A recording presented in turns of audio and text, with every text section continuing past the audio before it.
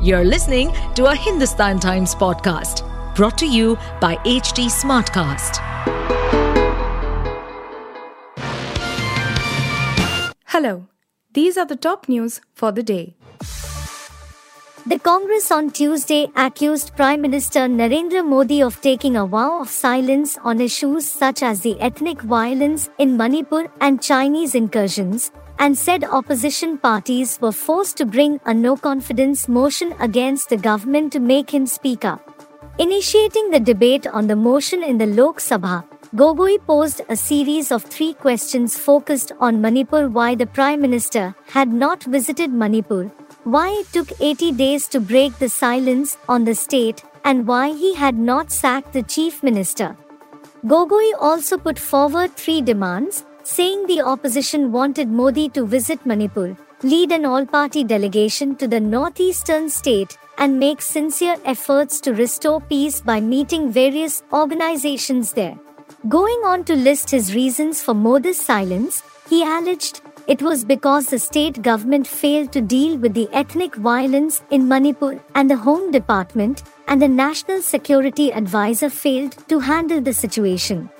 Parties of the opposition grouping Indian National Developmental Inclusive Alliance were forced to bring the no-confidence motion as this was never about numbers but about justice for Manipur, he said. Rajya Sabha on Tuesday witnessed high drama over the suspension of TMC MP Derek O'Brien, with the chairman first announcing that he has to withdraw from the House but later said the motion to suspend him was not put to vote and hence, he could continue to attend the proceedings. O'Brien was allowed to attend the House proceedings after Rajya Sabha chairman Jagdeep Dhankar said he has taken a far-sighted decision to not allow voting on the motion to suspend him, which did not fructify. The chairman had earlier announced the suspension of the Trinamool Congress leader for his unruly behavior in the House.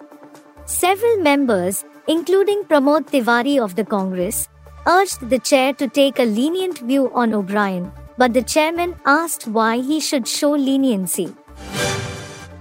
A 10-member delegation of Haryana Congress on its way to visit violence-hit areas in Nuh on Tuesday was stopped by police just before they entered Rojka Mayo village in the district. A senior police officer said the delegation was stopped in view of the curfew imposed at the place and cited security concerns for the delegation. The delegation returned after that, police said. The Congress delegation was led by Haryana Congress Chief Uday Bhan. Meanwhile, a total of 312 people have been arrested and 106 taken into preventive detention in connection with the communal clashes in Haryana. Besides, 142 FIRs have been registered in places including Nuh, Gurugram, Faridabad, Palwal, Revli, Panipat and Bhiwani, Haryana Home Minister Anil Viij said in a statement on Tuesday. 6 people, including 2 home guards and a cleric, died in last week's communal clashes that erupted in Nuh when a Vishwa Hindu Parishad procession was attacked by mobs. The communal clashes later spread to Gurugram.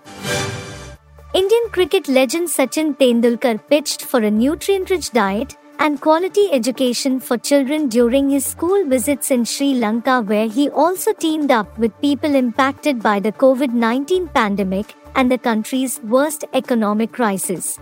Addressing an event here, the iconic cricketer, in his role as UNICEF's Goodwill Ambassador, said, "Children are the future. If we support them today, they will make us proud tomorrow." Tendulkar said he was sorry to know that many households in Sri Lanka can't afford to give quality and the quantity of food required by children. Many children suffer from stunting, he said at an event hosted by UNICEF. Tendulkar was appointed UNICEF Ambassador for South Asia in 2013 to advocate good hygiene and sanitation across the region. Walt Disney has created a task force to study artificial intelligence and how it can be applied across the entertainment conglomerate, even as Hollywood writers and actors battle to limit the industry's exploitation of the technology. Launched earlier this year, before the Hollywood writers' strike, The group is looking to develop AI applications in-house as well as form partnerships with startups, 3 sources told Reuters. As evidence of its interest, Disney has 11 current job openings seeking candidates with expertise in artificial intelligence or machine learning. The positions touch virtually every corner of the company, from Walt Disney Studios to the company's theme parks and engineering group, Walt Disney Imagineering, to Disney-branded television and the advertising team, which is looking to build a next-generation AI-powered ad system, according to the job ad descriptions.